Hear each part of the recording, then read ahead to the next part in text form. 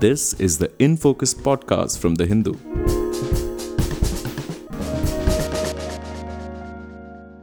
Hello and welcome to the Hindu's In Focus podcast with me, Amit Baruah, your host for this episode. Since the executive presidency came into play in Sri Lanka, no president has ever resigned his office till Gotabaya Rajapaksa was forced to do so by the people on the 13th of July. A week later, on the 20th of July, the acting president and former Prime Minister Ranil Wickremesinghe was elected the president. He will serve out the remainder of Gotabaya's term, that is till 2024. Given the mood of the people, will Mr. Wickremesinghe be able to steer Sri Lanka out of its current economic mess? It's evident that he enjoys the support of the Rajapaksa clan and their political party. He also has years of administrative experience as Prime Minister. Can he deliver? To discuss these issues, I am joined from Colombo by Ambika Satkunanathan, human rights practitioner and chairperson of the Neelan Tiruchelvam Trust. Welcome to the In Focus podcast, Ambika. Thank you for having me on it. Ambika, my first question, what's the mood like in Colombo today after Mr. Wickremesinghe's election as president? Well, it is divided, perhaps, in the sense of, I think, the protesters, the people who are part of GGG, as we call it, which is the Gota Gama, the student protesters, and also many people in civil society are disappointed that the parliament chose to elect Mr. Ranil Wickremesinghe as president. Because he is someone who lost at the general election. He came to parliament through the national list, which clearly shows that he does not have the people's mandate or trust. And when Gotabaya Rajapaksa appointed him as prime minister in May, there was an uproar. There was a lot of opposition to him. But of course, at the same time, there were also people saying it is stability. He ushers in stability. But that, I think we can discuss that a little later. And so therefore there was opposition to that. And when he announced his candidacy for the presidency, once again, a lot of opposition. But despite that, because the former president's party, which is the Sri Lanka Podujana Peramuna or SLPP, they have a large majority. They, won 2/3 majority in parliament. And I think despite the fact that many of their allies said that they would be functioning independently, they still command a large majority. And they nominated Mr. Wickremesinghe, and Mr. Wickremesinghe has won. Therefore, he is someone who is not viewed by many as legitimate, but there are still people who view him as savior, as the person who can save us from this economic crisis. But the mood here is amongst the protesters. I didn't have time to listen to the whole thing, but the IUSF, the Inter-University Students Federation, that has been playing a frontline role in these protests, as once again, I just saw that they've had a press conference a short while ago, and what they've said is they do not view Mr. Wickremesinghe as legitimate and they want him to resign. I think the most important point to make is that there is generally lack of public trust in all the parliamentarians, all 225 of them in parliament, in democratic processes. So therefore, the only way to restore faith in these systems and processes is for us to go for elections as soon as possible. Would it be correct to say that a vast majority of the 134 MPs that voted for Mr. Wickremesinghe as president in your parliament today, would they be supporters of the Rajapaksas? Well, it's interesting because, yes, definitely they would be, but it's also evident by the number of votes he got, which is 134, that it's quite likely that maybe people from the opposition also voted for him. There was one Tamil MP, former Supreme Court Justice Vigneswaran, who's also quite, very strong Tamil nationalist, who broke away from the TNA. He pledged support to Mr. Wickremesinghe. The Ceylon, the Workers' Congress, Jeevan Pondaman, they pledged support to Wickremesinghe. They did so openly. But what is becoming clear is that there were also people who, after their own parties pledged support to Dallas Alaperuma and Sajid Premadasa, that coalition, that they are most likely to have voted for Ranil Wickremesinghe. And it's a secret ballot in your parliament. It's a secret ballot, although some of the MPs said that they would take photographs of their votes as proof and post them. But of course, the speaker made several announcements saying that was not to be done. And one MP, when he went up to vote, was seen carrying a phone with him, and the Parliament Secretary General immediately spotted that, and they confiscated the phone. So yes, it is a secret ballot. Ambika, tell us, Sri Lanka is also under an emergency, one of the many multiple emergencies that have been imposed in the past few months. So what are these emergency regulations like? Is there a possibility that Mr. Wickremesinghe's government will clamp down on the protests that we've been seeing for the last few months? Yes, as you rightly pointed out, since independence, Sri Lanka has been under different states of emergency under successive governments. And what we have seen is a severe violation of human rights during these states of emergency, because as India well knows, the kind of restrictions on rights that can be imposed during states of emergency, as well as the excessive powers that are given to the police and the armed forces. So these the state of emergency is concerning. And on the 18th, late night, I think, they issued the emergency regulations.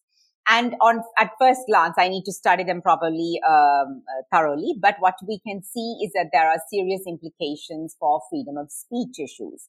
I think there was a provision which also said, for instance, that the ease with which curfew can be imposed, because right now only the president can impose the curfew under the Public Security Ordinance, Section 16. But according to the emergency regulations, I think it says that the DIG or the IGP can pose curfew. But what you can also see is that there are provisions on things like fake news, fake speech, etc., which, as you well know, also based on the Indian experience, how that can be easily abused to crack down on dissent. And also problems related to arrest. The armed forces arresting, and they say they can keep the person in custody. How long they can keep the person in custody? 24 hours. They can interrogate the person. So many, and if someone says, well, this doesn't on the face of it look serious. Well, on the face of it itself, it looks serious and violates many international human rights standards. But we must also look at this in the history of Sri Lanka, where we have seen that the armed forces and the police are used to functioning with impunity and used to violating human rights and not being held accountable. So in this context, these broad emergency regulations, like, for instance, it says no person shall by word or mouth or any other means, including digital means or social media, communicate or spread any rumor or false statement or any information or image or message which is likely to cause public harm, public disorder or racial violence, or which is likely to incite the committing of an offense. Now, you can see how broad that is. What are the definitions of this? They have included social media, and social media has been one of the primary drivers of the citizens' protests in the past several months. So when you have these very broad emergency regulations that give excessive powers to the police and the military, it is setting up a situation where freedom of association, expression, etc., can be curtailed very easily. So it is cause for great concern. Ambika, as you mentioned, that some people, point to the fact that Mr. Wickremesinghe is a very experienced politician. He's been prime minister several times, and he perhaps has the wherewithal to negotiate a bailout from the IMF and bring some kind of, economic stability back to Sri Lanka. Do you think he has the goods to do that? Well, I mean, it's like this. Lots of people say that. But also the fact is, when he was prime minister, there are also many failures we can talk about. But my issue is with the fact that they focus on individuals. And that is the problem here, saying he can save us, X can save us, Y can save us. And when you look to individuals as saviors, what happens is that they tend to fail.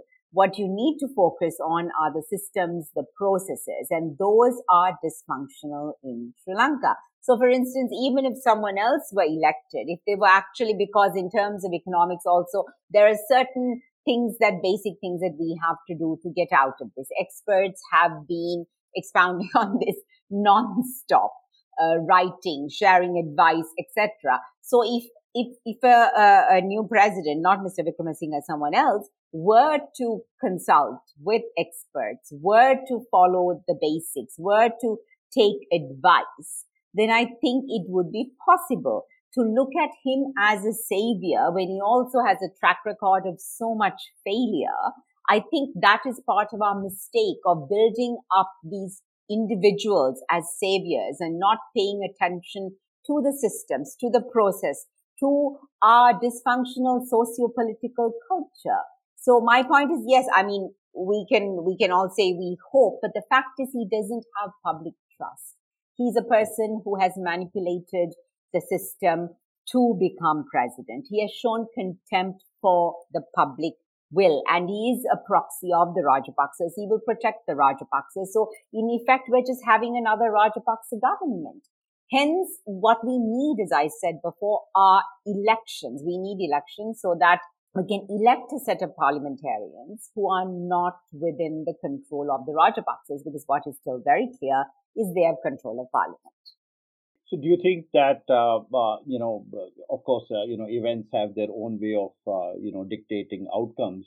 But is it your sense that as the days pass for Mr. Wickremesinghe, we might actually see a growing demand, a growing clamor for elections to take place in your country?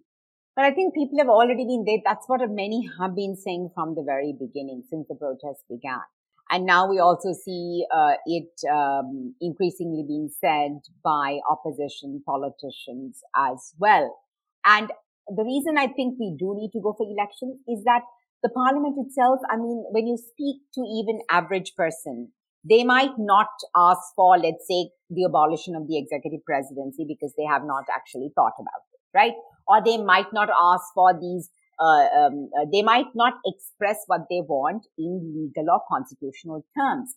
But one thing that comes through is the loss of faith, where they say, oh, if they're all crooks, no one cares about us.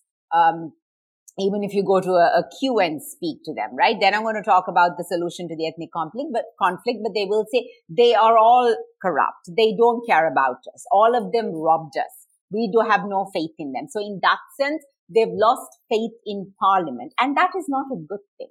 They've also lost faith in democratic and parliamentary processes. Once again, that's quite dangerous. It's not a good thing. So to restore public faith in these processes, I think it's important to go for election, but also to increase voter education, increase public awareness, because what we don't want is for people to elect the same corrupt, self-serving, venal politicians back into power. We want them to ask the right questions before they cast their vote at the next election.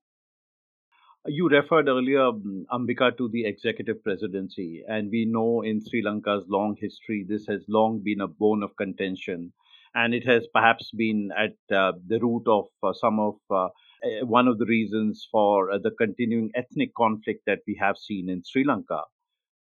Having seen this all for a long time, so have I seen it. Is it your sense that we might actually see ever a single source of power or a single seat of power, and we see the abolition of the executive presidency? Good question. That's a question that we ask ourselves every day. Because when you look at all the candidates, even, the candidates that we had today, no one seems to be particularly committed to abolishing the executive presidency, because even Sajid Premadasa, the 21st Amendment that they put forward, of course, curtailed the powers of the president.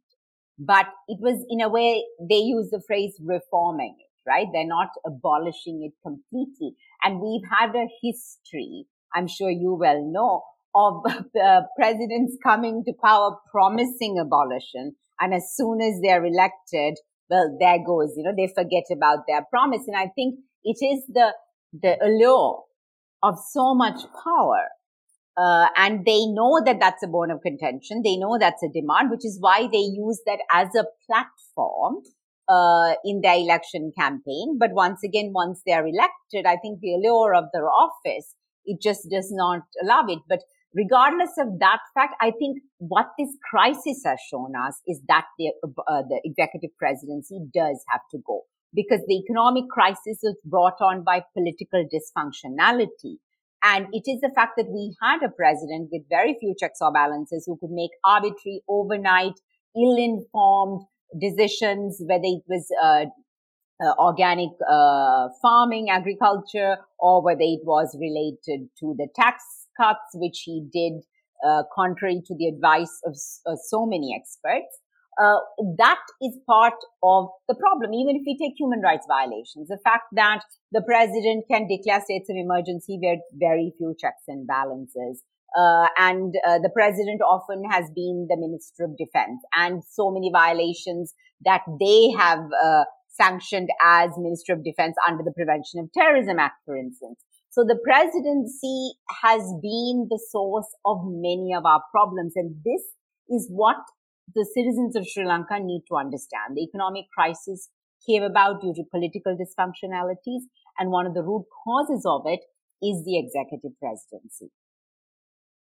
One thing that puzzles me is that Mr. Wickremesinghe is a seasoned politician, and he would have probably seen that the people really forced Mr. Gotabaya Rajapaksa to resign. So when you take power in such a situation, would you not function with a sense that the people are just a short distance away at Golface? I mean, is that something you think he will keep in mind when taking decisions? Well, I think, being a seasoned politician does not necessarily mean that you're attuned to public opinion. I think what Mr. Wickremesinghe has been shrewd, and he's known how to work the political system.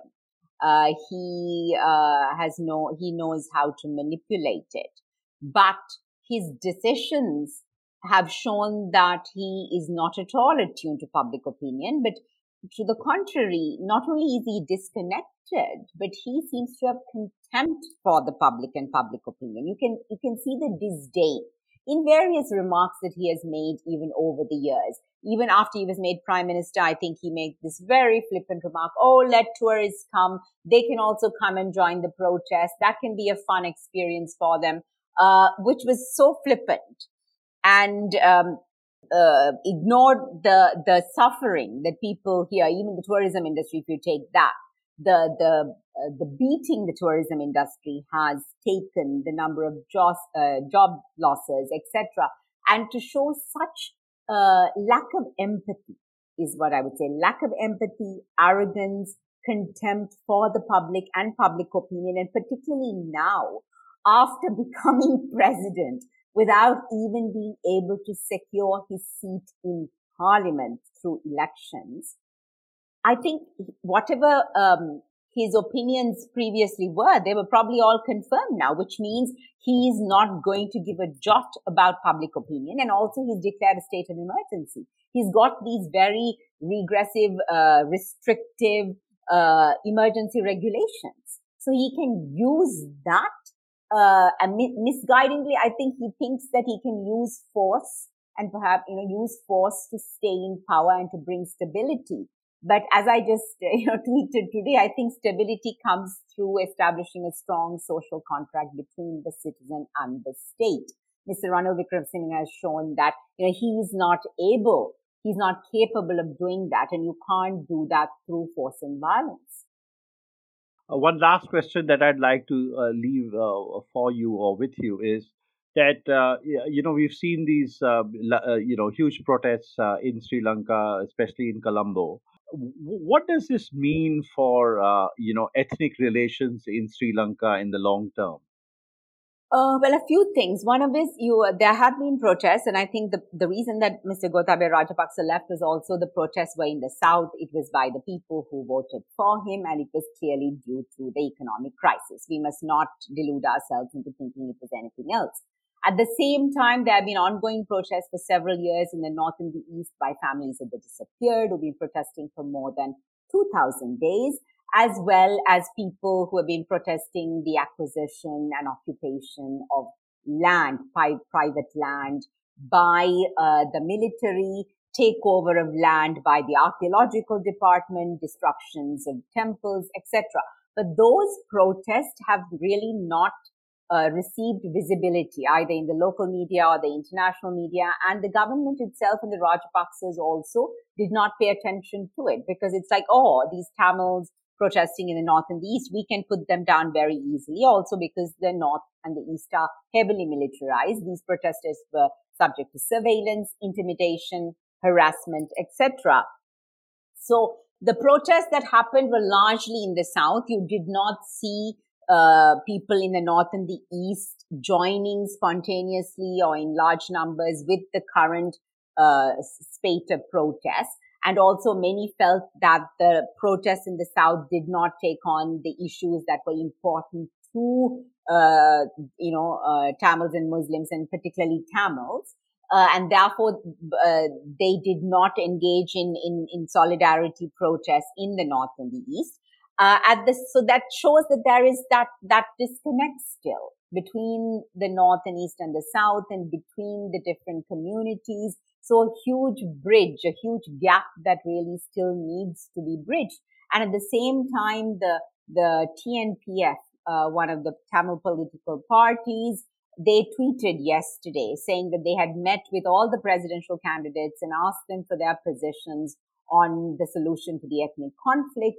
And the responses went from, we haven't really thought about it and figured it out, to the main opposition leader, Sajid Premadasa, saying that he was going to propose the panchayat system, which is quite appalling and ridiculous.